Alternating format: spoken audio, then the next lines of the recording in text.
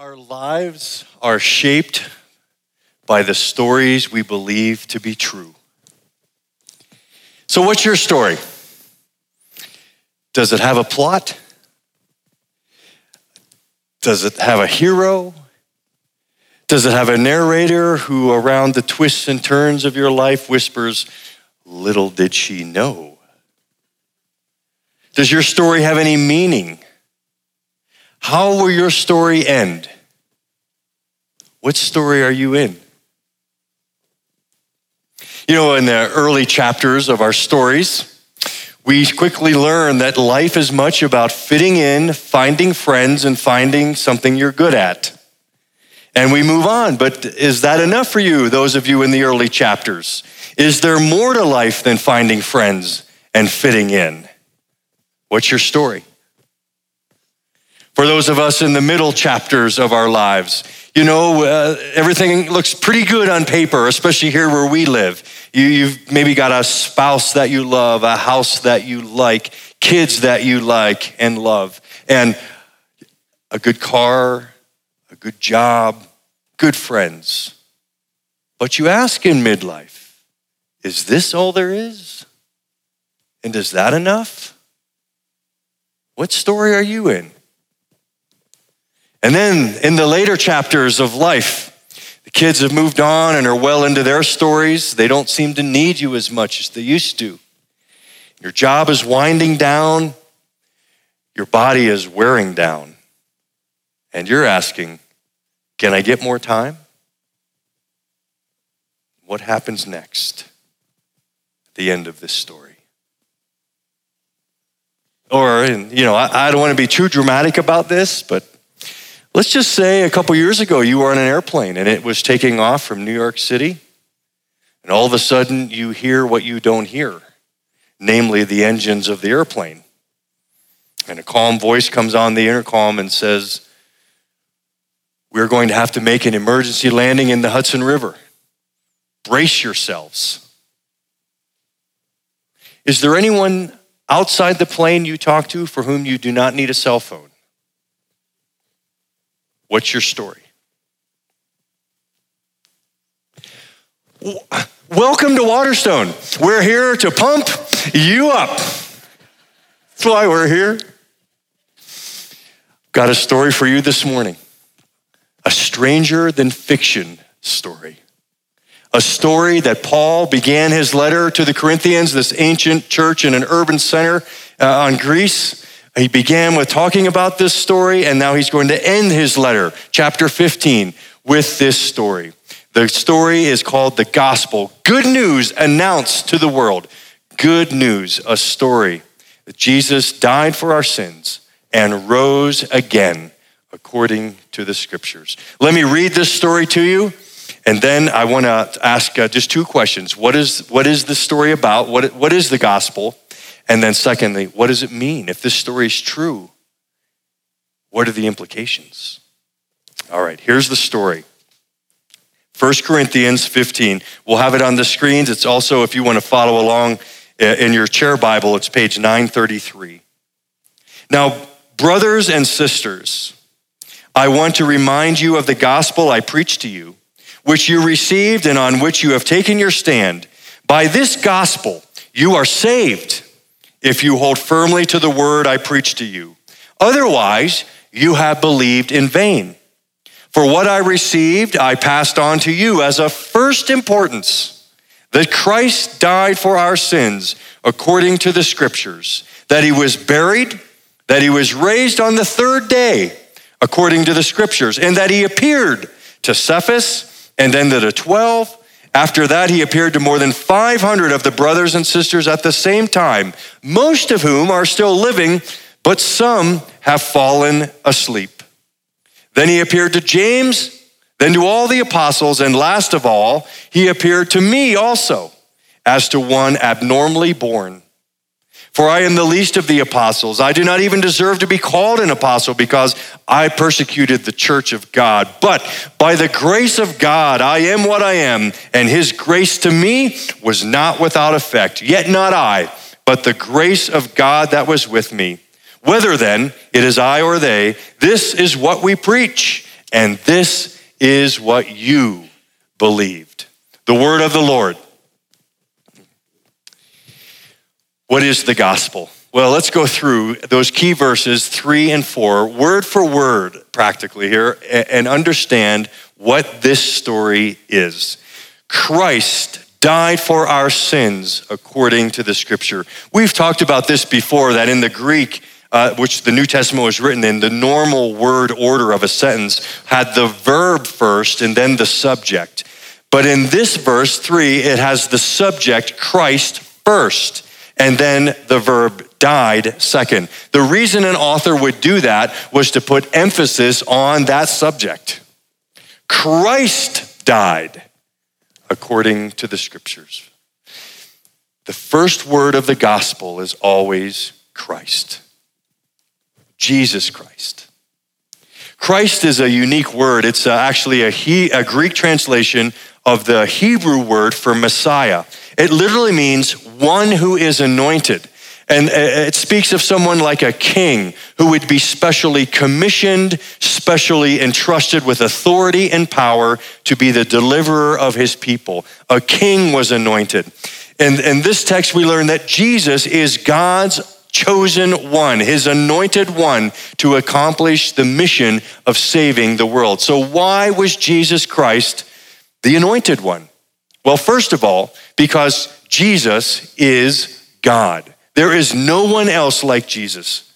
Jesus is God, fully God. Let's go back to within 20 years of his death and hear what one of his closest followers, the Apostle John, was asserting about Jesus. Would you read this out loud to me as we see Jesus' deity together?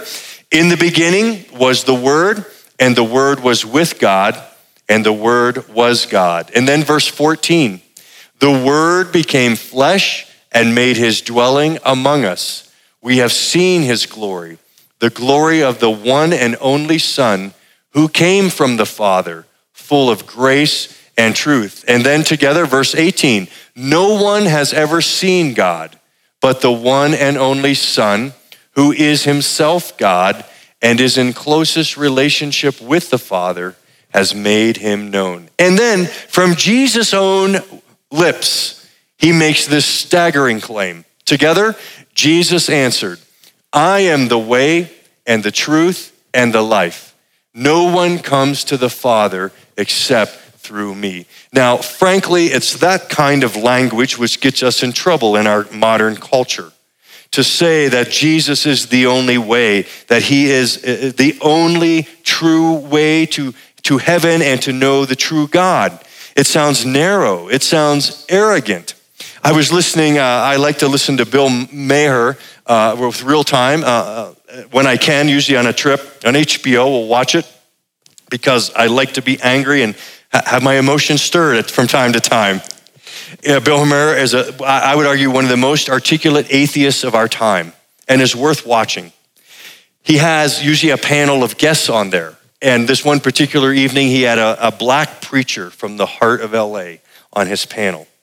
And the black preacher, they were having a discussion of Christianity. He quoted this verse, I am the way, the truth, and the life. No one comes to the Father except through me. Well, as you can imagine, Bill Maher, he blew a gasket. It just went off on this. This is why you Christians are so arrogant, so narrow-minded. I can't stand it. Finally, the preacher backs off and says, hey, look, man, I didn't say it.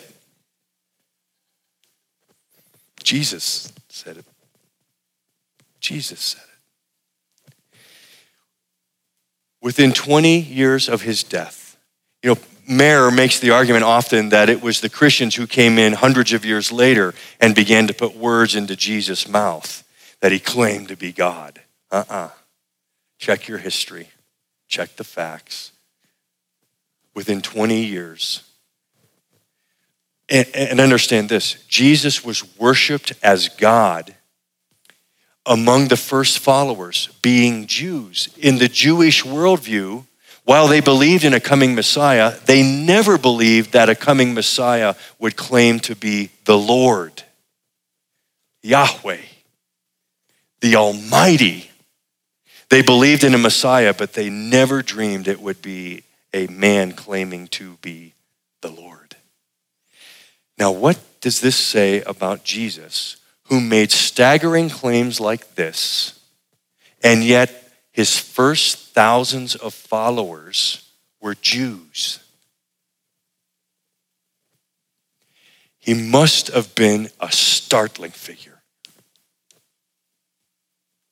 Do you feel the weight of this? In the gospel accounts, there were only 3 possible responses to Jesus. There were those who knew exactly what he was saying. Another time, for instance, in John chapter 8, Jesus said, "Before Abraham was, I am." Abraham lived 2,500 years before Jesus' time. And that word, I am, is the name of God, the holy name, the unspeakable name.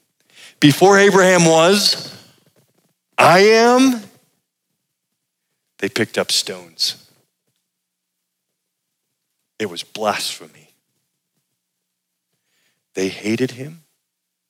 There were others who followed him for a time, heard the staggering, startling claims he made, and decided, even though their head told them it may be true, their heart said, if I really believe this, I'm going to have to change my entire life. And they walked away. They hated him, they walked away, or they bowed down and gave him their lives. Those are the options, friends. We will have, paraphrasing C.S. Lewis, none of this patronizing nonsense about Jesus being some spiritual guru and reliable teacher. Jesus never left that option open to us. Never. What's your story?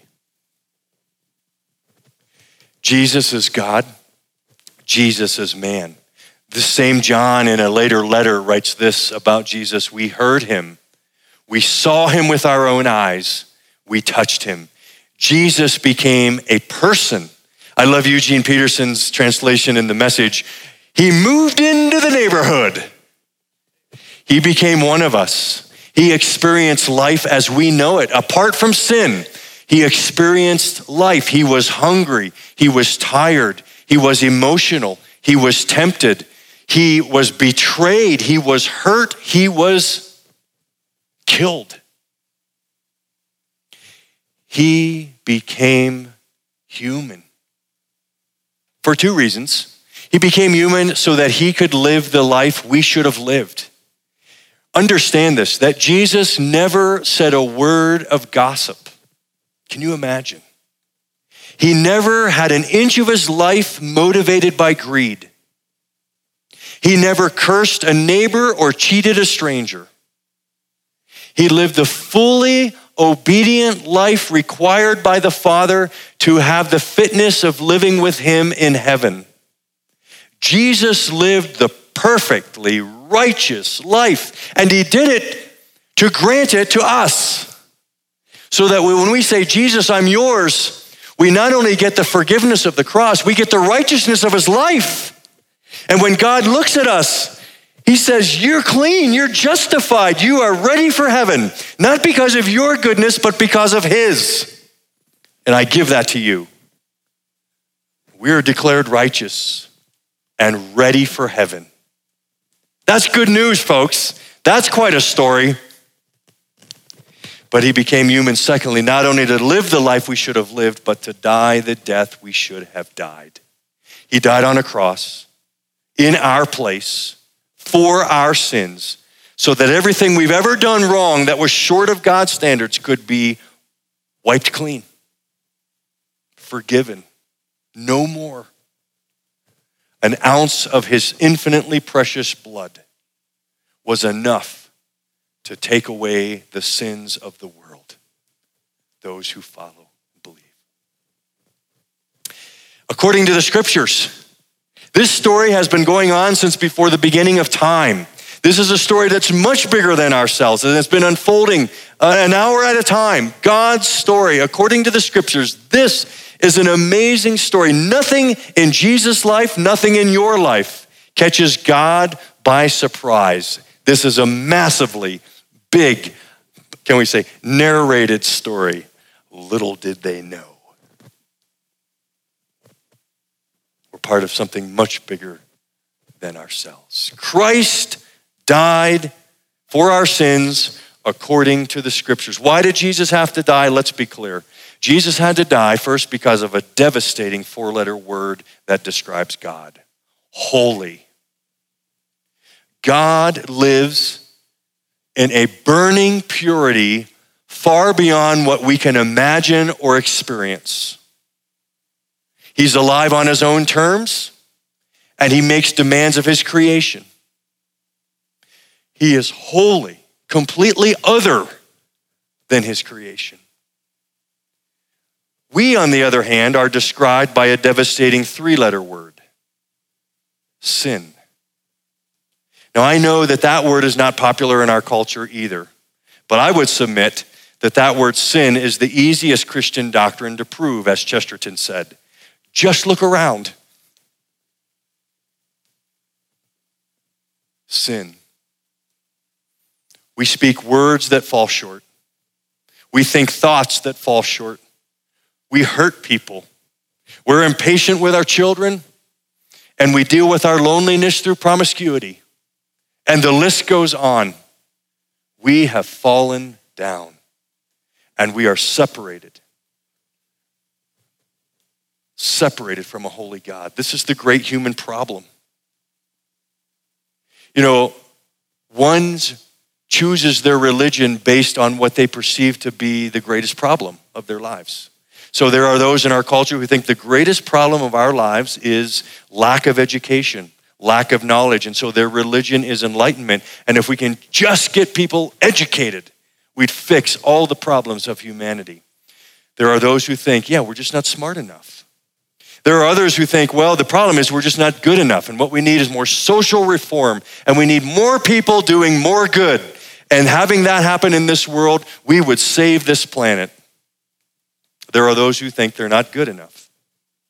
Well, a Christian comes at this respectfully and saying, yes, we need truth and knowledge and education. And yes, we need social reform and people doing good. But what I need first and foremost as a human being, if anything's going to change my heart, do you know what I need? I need forgiveness. I need a heart of stone turned to a heart of flesh by the grace of God.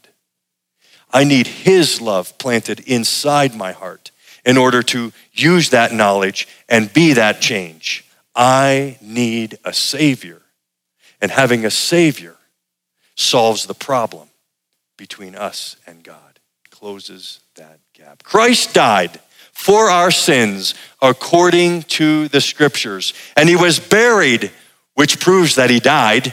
He was buried. And then he was raised to life on the 3rd day according to the scriptures. And he appeared. And that he appeared proves his resurrection. Verses 4 through 8, Paul goes on and makes much of this, that the proof of Jesus' resurrection was that he appeared to many. He appeared to Peter, Cephas, the 12, 500 brothers and sisters during a 50-day period from his resurrection to his ascension. They're still living. And Paul says, look, you can go talk to them. Nothing to hide here.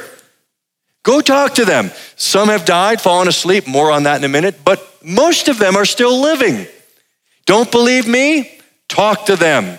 Don't believe me? Listen to them. Eyewitness testimony in the most historically documented book in the history of the world. Eyewitness testimony. And these people who saw him after, they started to get together. And they didn't just get together to have, dinner and reminisce about the old times. Wasn't that Jesus something? No, they saw him after he died. Which meant they went out and they sold their possessions and they changed their occupations and they become part of a big story that had massive influence in their world.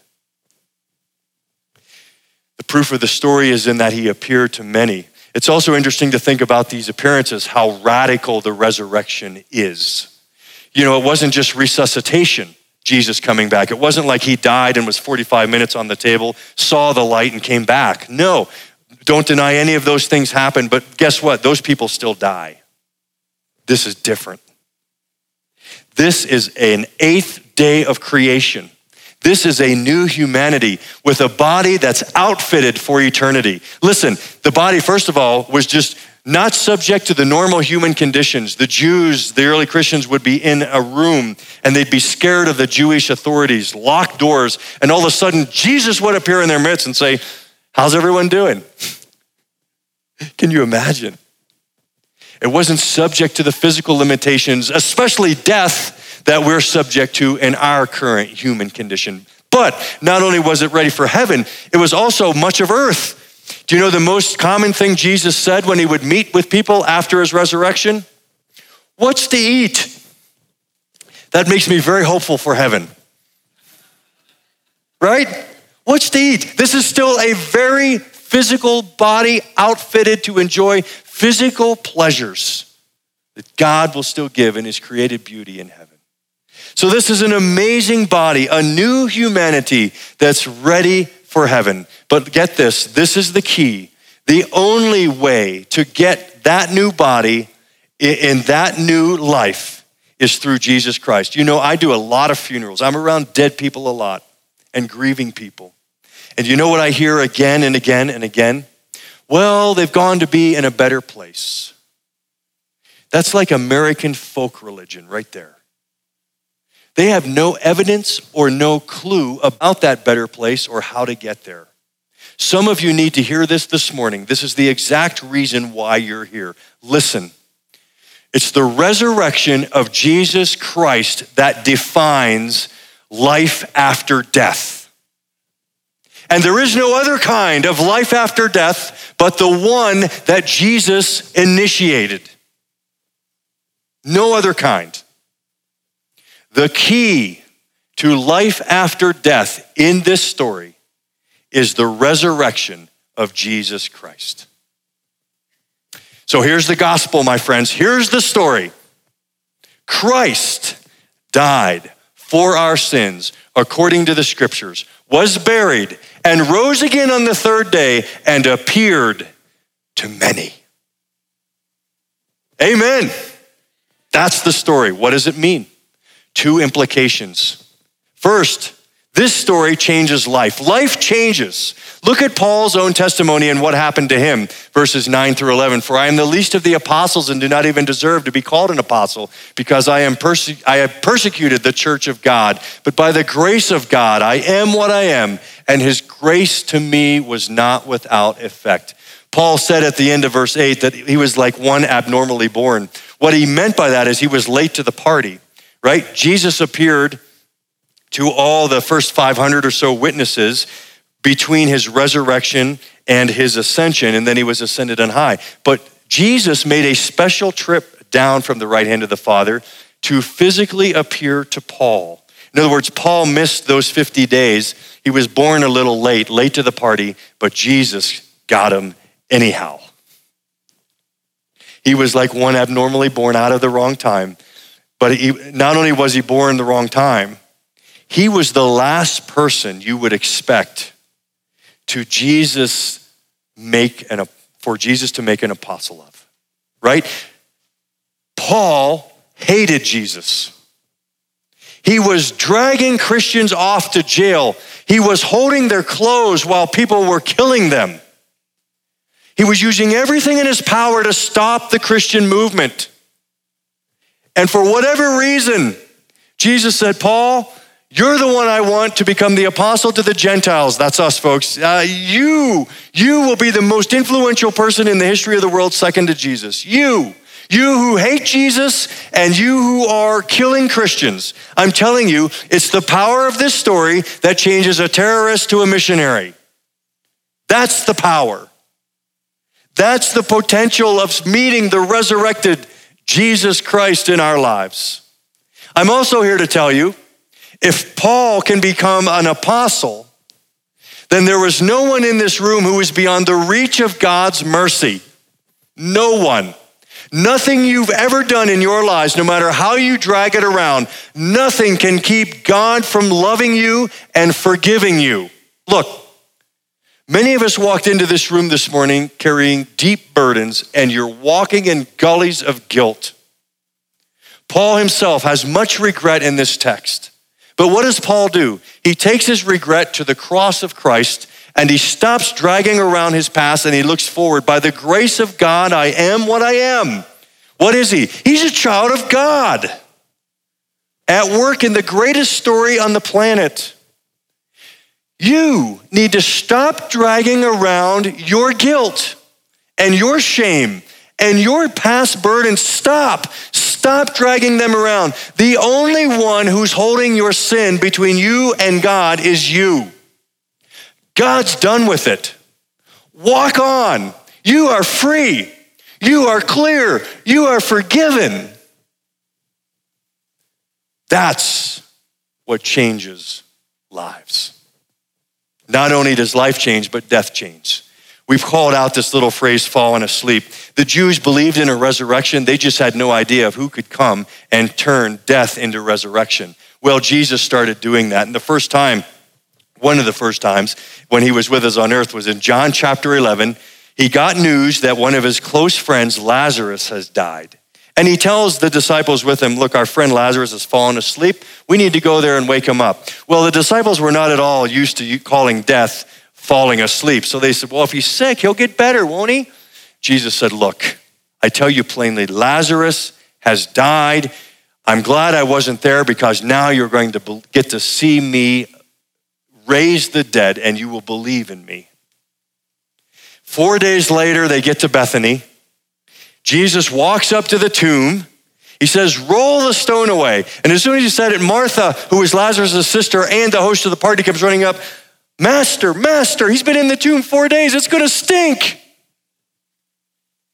Jesus, it says, angry at what the devastation of death does to humanity, turns to Martha and says, Martha, I told you that I am the resurrection and the life, and if you trust me, you will see the glory of God.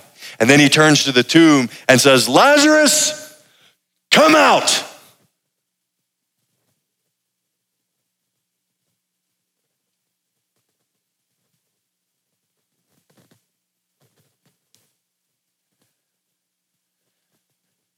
That's Lazarus doing the hokey pokey on his grave. That's what it's all about.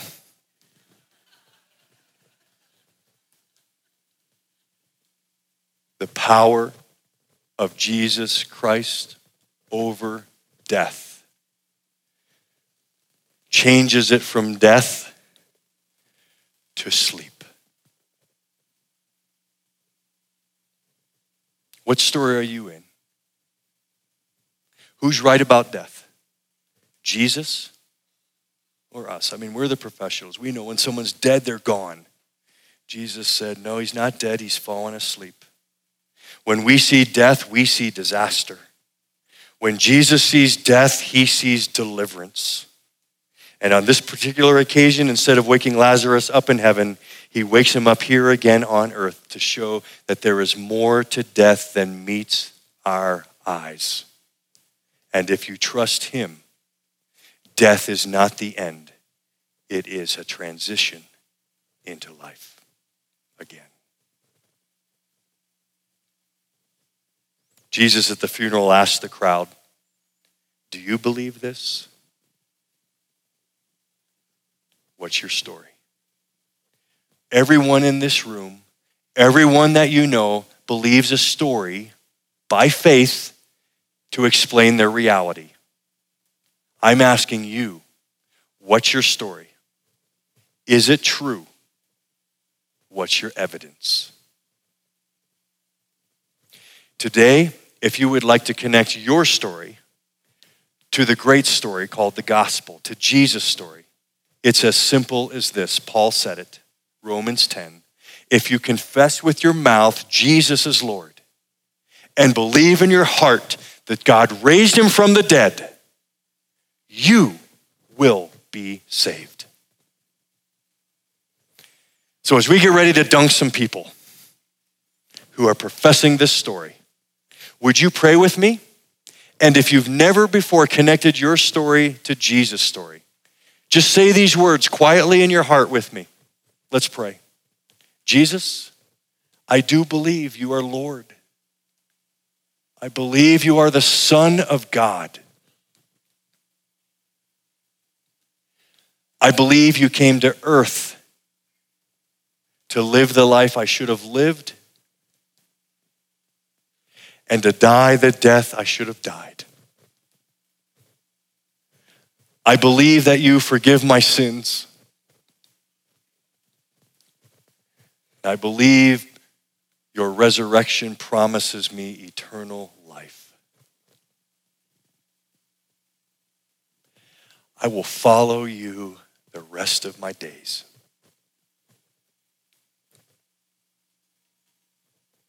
Amen.